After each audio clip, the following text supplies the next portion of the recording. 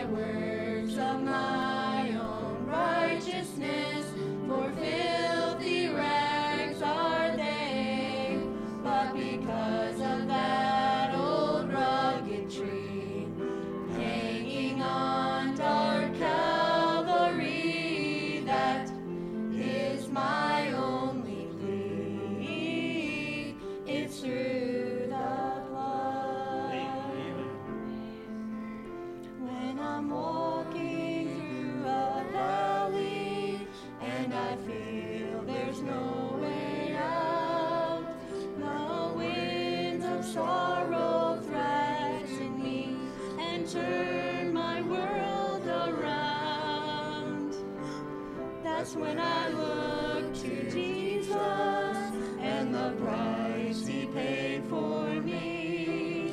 I can lift my hands in praise to him and shout the victory. It's through the blood. That's all I have to plead. It's through the blood that Jesus shed for me, not by works of my own righteousness, for filthy rags are they, but because of that old rugged tree, hanging on dark Calvary, that is my only plea. It's through the blood. Oh, precious is the flow that makes me white as snow. No other fount I know, nothing but the blood, nothing but the blood. It's through the blood of Jesus.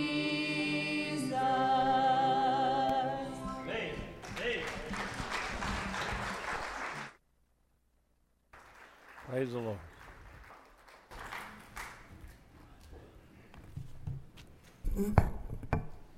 Anybody want to know where those Kleenexes are now?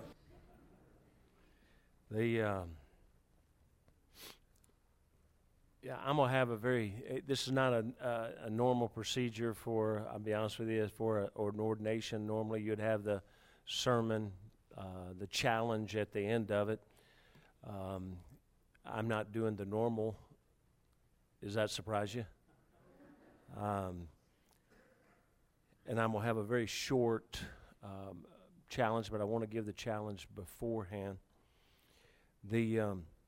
Before I even get into that, though, I as they were singing, I sat there looking at this family, and I thought back some months ago, and I saw a work schedule and a life schedule that I saw weariness, and I saw almost despair at times. But I saw a man, a family hang on. And the scripture says a faithful man shall abound with blessing. And I guarantee you nobody in this room, including that family sitting right there, would have thought 6-8 months ago or a year ago that a week and a half from now that they would be going to the mission field. But God has incredible things just around the corner. All he's looking for us is just to hang on. Hang on and stay faithful. And boy, what a joy. What a joy. We're here for an ordination service, and this ordination service is very simple. In the New Testament, there's really no prescribed procedure for a service of ordination. In Acts chapter 6 and Acts chapter 13, you see two examples of people being ordained. Acts chapter 6 it's an example of the deacons.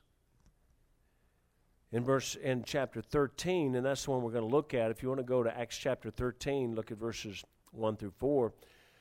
This is what we're going to take a look at tonight, because this is exactly, this is the perfect illustration. These are men being ordained to what we would call today missionaries.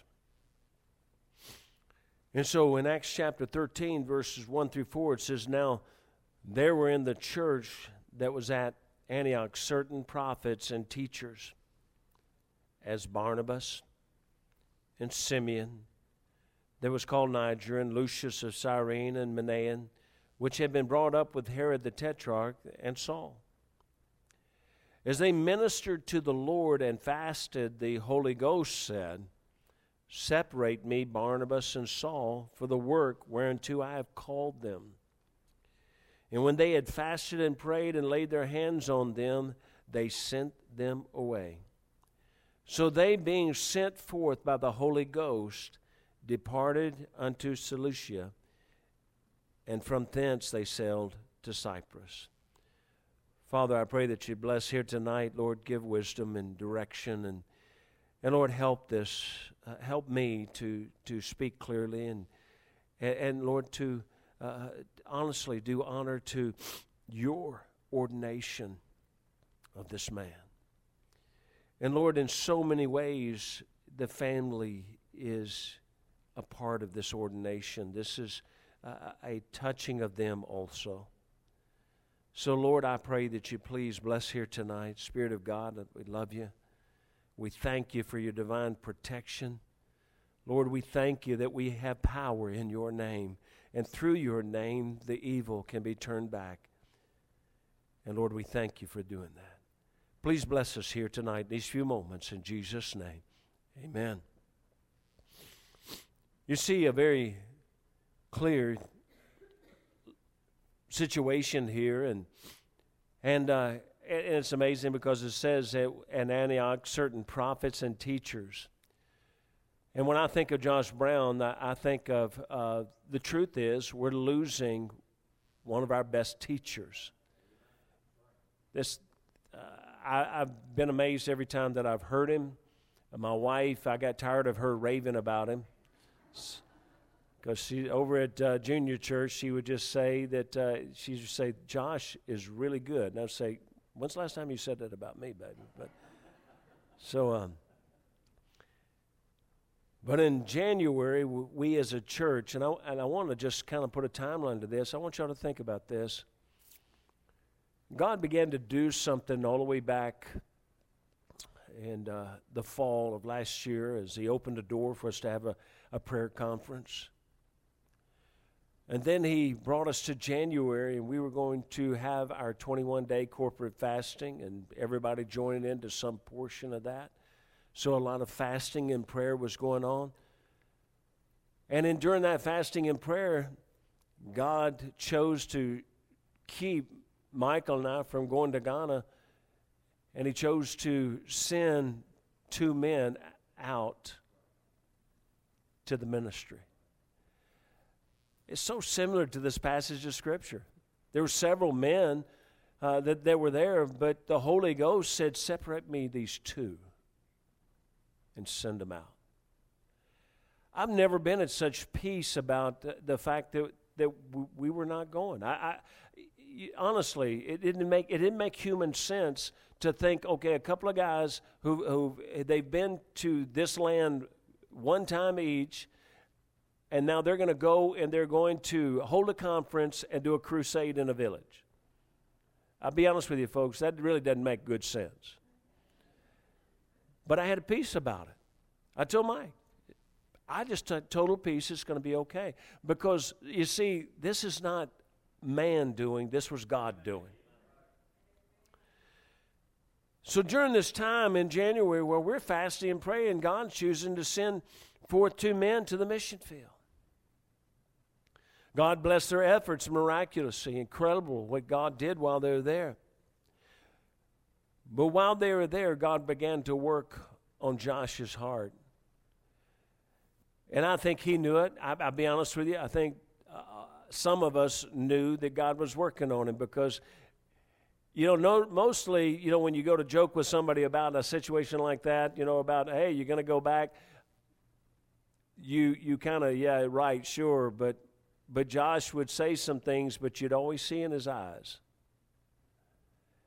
those eyes that said, I'm scared to death God's about to do this. But we of his church have corporately and individually continued to pray for this family and for the call of God upon this family. And here's what we've got to understand. Calvary did not call Joshua to go to the mission field. The Holy Spirit called and confirmed his calling. Now, clearly, it all started with fasting and praying, just exactly the way Acts says it's supposed to take place. Now, tonight will be very simple, but I believe an important challenge, hopefully to Josh, the entire family, to Emily, to the family. But there's 3 important areas of your life that I think you've got to consider as you're getting ready to make this journey. And first is the spiritual.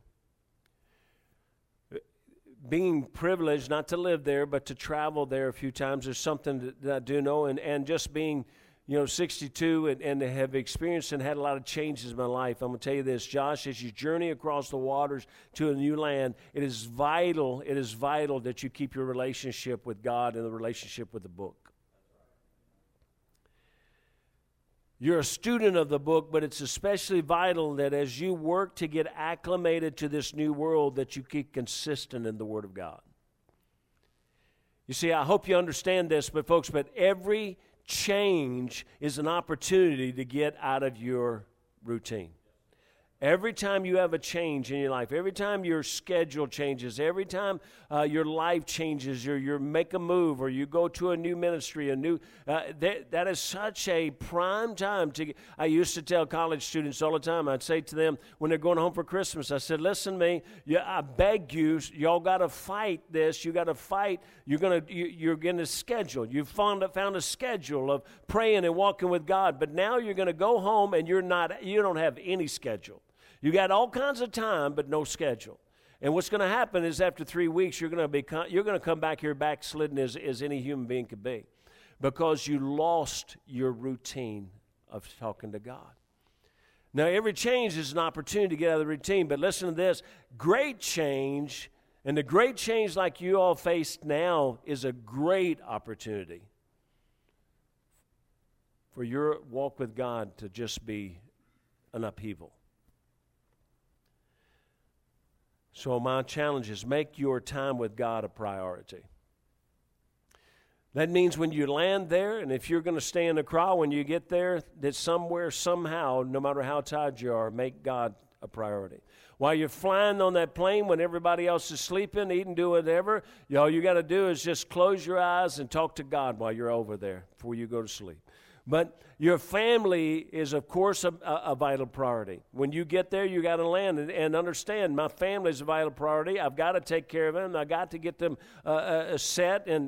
But I want you to understand this. Neither one of these, your family or your walk with God, are going to survive if both are not taken care of and made priority. Your family will have to get settled. But more important than the house being completely set up today is prayer being raised up today.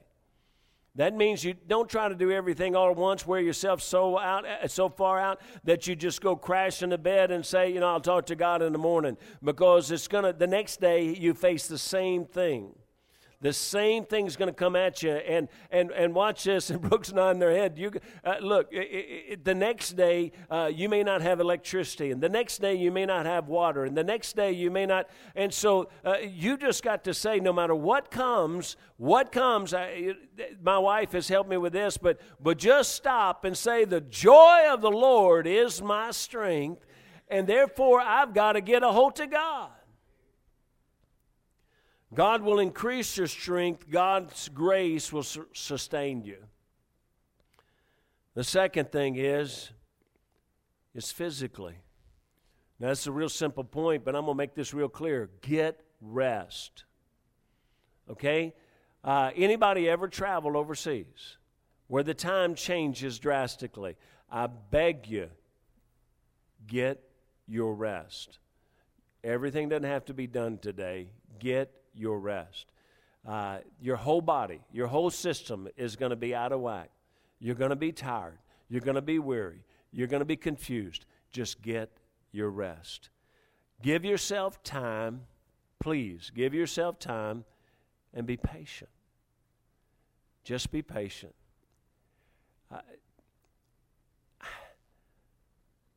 God knows where you are, and God's going to do the work. You just be patient and let God do it. And that brings me to the final point, is emotionally. Emotionally. This is not the easiest thing for man, but y'all know you're going to have to talk more than you've ever talked. Don't hold the feelings in it. Don't give me that, oh, it's okay. It's going to be okay. I'm going to be tough. Yeah, you're going to be a tough nut when you explode. Don't do that. Just talk. Let it out. Talk to each other. Because, look, there's going to be homesickness. You know, folks, listen, every trip I've ever made, if I go without my wife, I get homesick when I get on the plane. I told them, I used to get homesick going to work. I really did. I just get homesick. I was one of those kids that grew up every time, going to spend a night with a cousin. My mom and dad would get so angry because they'd have to come pick me up in the middle of the night because I'm crying. Because I just get homesick. When you go there and you suddenly realize you're a long ways away from home, it's going to be a lot of homesickness. But recognize this. Today, one's going to be really homesick, so the other one has to be ready to hear about it. You know why? Because tomorrow the other one's going to be really homesick, and they got to be ready to hear about it. Pick each other up, for you will need them to pick you up. Sing praises throughout the day. If anything, if I could get you to do anything, it's something that I've worked on and try, and it's one of the things I do during prayer time. It's one of the things that I do. Anything that I know is going to cause me to be a little bit tense, I've started just trying to sing the praises of God. Sing the psalms and hymns and spiritual songs. You know, when the scripture says singing and making melody in your heart to the Lord, God's saying, it's really hard not to have the joy of the Lord while your heart has melody. And if you're making melody in your heart, I believe that melody just has the thought of joy. And so sing the psalms and sing the hymns and sing the spiritual songs. You cannot stay down if you're making melody in your heart. And Josh, continue in prayer. Please, I said it before, I'm going to say it again. Just continue in prayer. Pray for God's power. Pray for God's anointing. Pray for God's protection. Thankfully, God is blessed, and we've heard and we've been taught, and we've had Michael, we've had Brother Marvin Smith, and we've heard a lot about spiritual warfare. Well, listen, folks, all of us, we need to be praying spiritual warfare prayers for this family every day. We need to be praying in the name of Jesus Christ to bind Satan from this couple and from these children. We need to pray in the name of Jesus Christ that God will wrap His arms around them as a mighty hedge of protection to them. You see, God's protection is more than razor wire. God's protection is more than a wall. God's protection is incredible. Pray for God's power and God's anointing. Pray for God's protection. Pray for God's wisdom. And I'm going to give you just a few more things. Josh, remember always while you're there, you're going to have days where you feel like, boy, did the people waste their money trying to get us here? Am I getting anything done? I want you to remember just a few statements. Remember that God called you, not man. Remember that God called you to go to Africa, not man. That's got twofold reason why. One, when you get discouraged, you know that God called me, so God's doing something. No matter what I think's going on, God knows, and God's doing something. Number two, you know I didn't send you. So don't blame me. I had nothing to do with it. Number three, God directs your steps, not man. That means that sometimes God lays you down with a bad leg. He just does.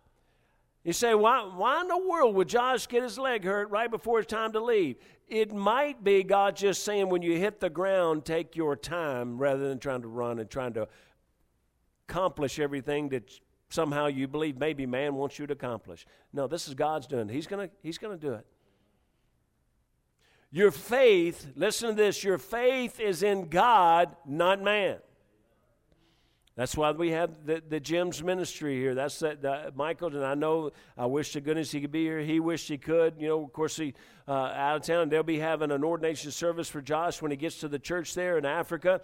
But the fact is that your faith is in God. That means that you know, we look at it sometimes, and so many, forgive me, so many missionaries. It's all, you know, are those churches going to continue? Are those churches? The church doesn't take care of you. God does. You're to live and to serve God and to please God, not man. That means if you're doing what God wants you to do, it doesn't make any difference if any of us think it's good. And then follow God's will, God's calling, God's direction. And listen to this. If you'll follow God's will, God's calling, and God's direction, the results will be God's, not man. And that's what it needs to be. God's, not man. You're called by God to have God's Spirit to do God's work, and this work is detailed in Luke chapter 4, verse 18. And I think this would be a wonderful thing. This is the recipe for, I believe, what God wants you to do.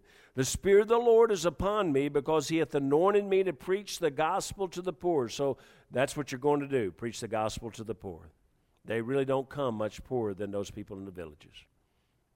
He hath sent me to heal up the brokenhearted, and those villages are filled with people that are brokenhearted. To preach deliverance to the captive, they are so much in captivity.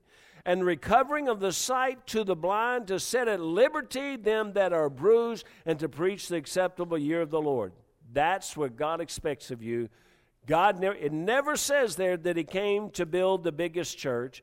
It never says there that He came to have a certain number. It never says that He came to baptize this amount. It says that He came to preach the gospel to the poor, to heal the brokenhearted, to preach deliverance to the captives, the recovering of sight to the blind, set at liberty them that are bruised, to preach the acceptable year of the Lord. You do that, and you fulfill God's plan. So, Josh, it's an honor and our privilege as Calvary Baptist Church to simply do as the Church of Antioch did. We've prayed, we have fasted, we understand and believe your calling was by God through the Holy Spirit, and now we as a church will ordain you to the ministry. The ministry of what we call today a missionary. We're not ordaining, I want you to hear this, but we're not ordaining you to a place, but to a calling. Wherever that calling may take you, as long as your calling continues to fulfill the description of Luke 4, we support you. And folks, it's our joy to support them. So now, what I'd like to do next is I'd love for Josh to come up. I'm going to give him an opportunity to testify of his salvation story and also testify to us of his calling to the ministry, what God has done in his heart. Let's applause for him. Go ahead.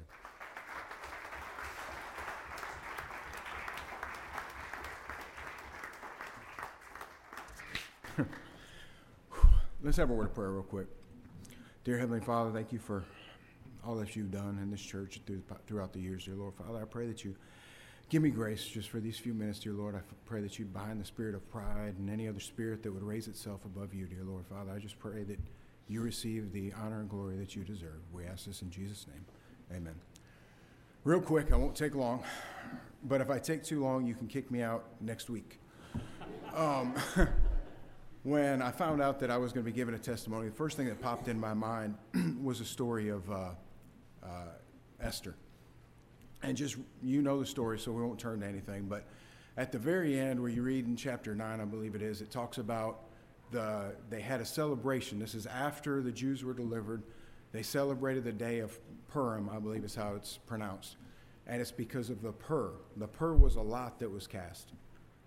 I'll make sense here in just a second, I promise.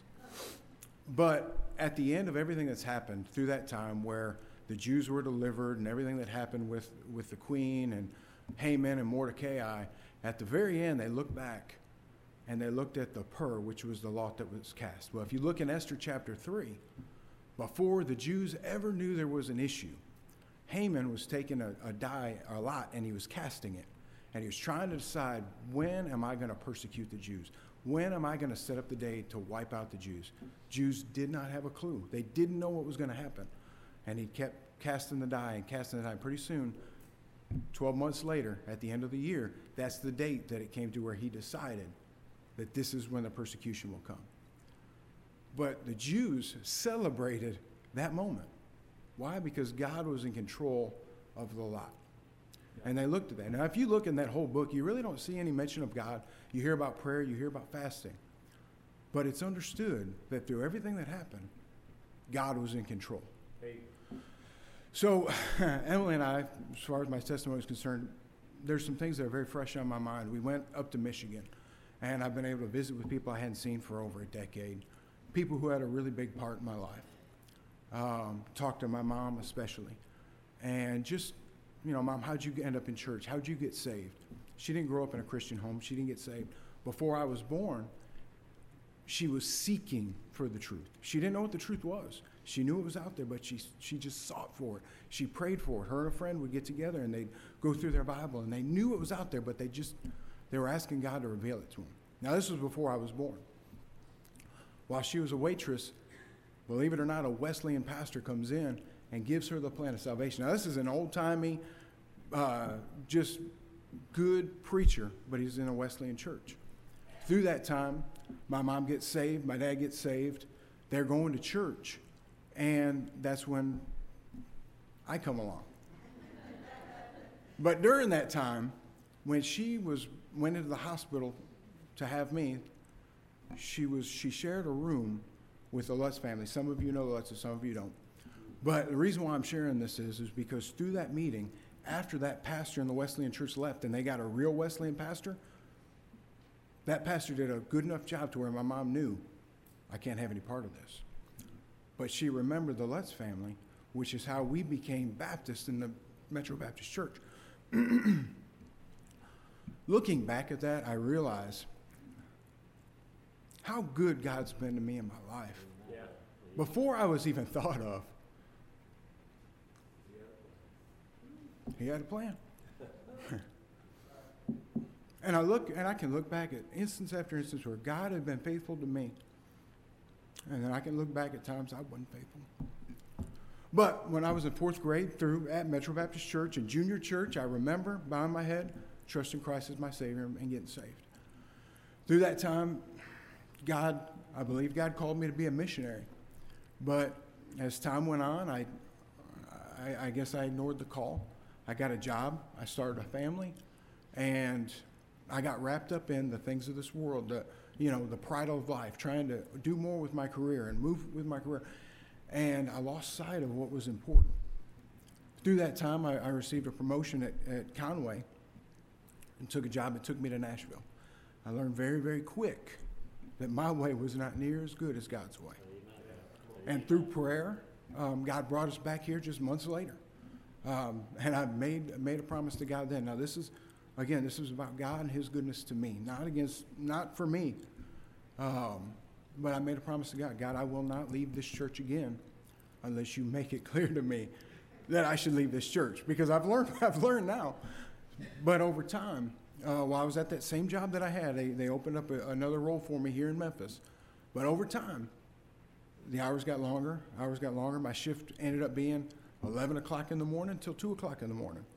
Anybody who's got kids knows, well, when you're at home, they're either at school or they're asleep. And that wasn't working. I'm going, Lord, I know you brought me back to Memphis. I know you brought me back to the spot, but I didn't understand why. Finally, as time went on, I ended up quitting for another job. I gave up a lot of stuff, but I knew it was God wanting me to move to something that would allow me to be the father I should be. I was at that job for 2 years. As time went on, they started pushing me into working Sundays. And I'll tell you the truth, I was pretty frustrated because I'm going, Lord, why in the world? I know you opened up this job for me. You brought me back to Memphis. That job didn't pan out, and here I am now. They want me to work Sundays. And I met with preacher during that time, and we did a lot of praying. And at that time, it was just, I understood, and God made it clear to me. The scripture specifically that he brought to my mind was in Luke, where he talks about count the cost. And I knew that God was saying, do you trust me? And I said, yeah. So I quit my job without any real income, for sure. I took a job over at Domino's just working inside, minimum wage, delivering some pizzas, stuff like that. But as I was there, the opportunity was given to me to become a manager, and I thought, okay, maybe I can make something out of this. Maybe I can make something out of this. And I worked, and before I knew it, I was in the same boat as I was at my other jobs. And that's when God hit me with, but seek ye first the kingdom of God and his righteousness. And all these things will be added unto you. Now, that was back in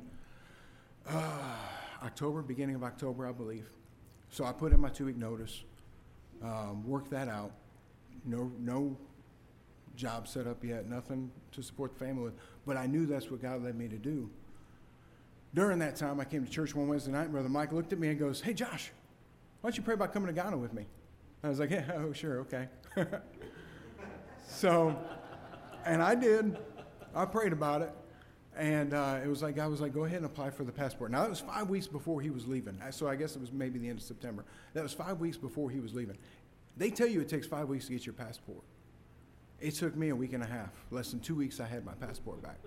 Now, I've never seen the government move that fast ever. But they did. So I got it back, and I was like, okay, God, maybe you want me to go. So, again, understand that through this time, it was a trying time because you got to understand, I didn't have income coming in. The money that we had set aside to try to help make it through till we found something stable, that went towards a plane ticket. That went towards yellow fever shots that almost killed me. But God made it very clear that we were to go. So I ended up going. Now, during that time, I had a feeling that God might be calling me to go there, but I said, Lord, I'll do whatever you want me to do. Please not Africa. But I said, if you want me to go, I said, there's 3 things that I'd like for you to show me. Now, they call it laying out the fleece. For some reason, I felt like that's what I should do. 3 things I asked for is, 1, for God to reveal it to Emily without me speaking to her. The other thing I asked for was for the trip in January, because I knew there was a prayer camp, that God would provide a way there for that. And the third thing was for somebody who I looked up to, especially from a Christian standpoint, to tell me that they think that that's what God's calling me to do. Within about a week and a half, my wife came and spoke to me. My plane ticket was paid for, and my mom came to me and said, I think you're supposed to go. And along with probably a dozen other people who I've known for maybe a few weeks, would come to me and say, I think you're supposed to go to, and I was like, okay, Lord. But through that time, God revealed himself, and not just in saying go to Ghana, but Emily can tell you, we sit down and we look at the budget and we go, there's just no way. There's no way we can pay the bills this month. But every single time, God was faithful and met every single need we ever had. And to the point to where when we were working on the house the other day, somebody came to me and goes, how are you paying for all this stuff? And I just looked up and said, I don't know. But God had always provided. Through the time, then we go to, we already talked about the testimony from January when we went to the men's prayer camp. But God revealed himself and showed himself so powerful during that time. Through our weakness, he showed himself so powerful. And at the end of January, when we came back, I still hadn't talked to Brother Mike that I thought that's what was going on. But then after that, I was able to sit down and talk to Brother Mike, talk to preacher, and through prayer, I believe God revealed it to all of us. So any of you who are struggling with a decision, maybe not now, maybe later, especially younger people, Jordan, Jeremy, my kids, Marco, if God is calling you into a direction that you can't make sense out of, that's okay. That's fine. Pray. Seek God's face first, and he will make a way for you, and you'll just have to look back and go, wow, I didn't even think it was possible. But that's the God we serve. So again, I ask you guys, please keep us in your prayers. Pray for us. We've got a few prayer cards back there on the greeter stand. We don't have a ton of them, so maybe one per family until we get some more printed out. Preacher. Amen.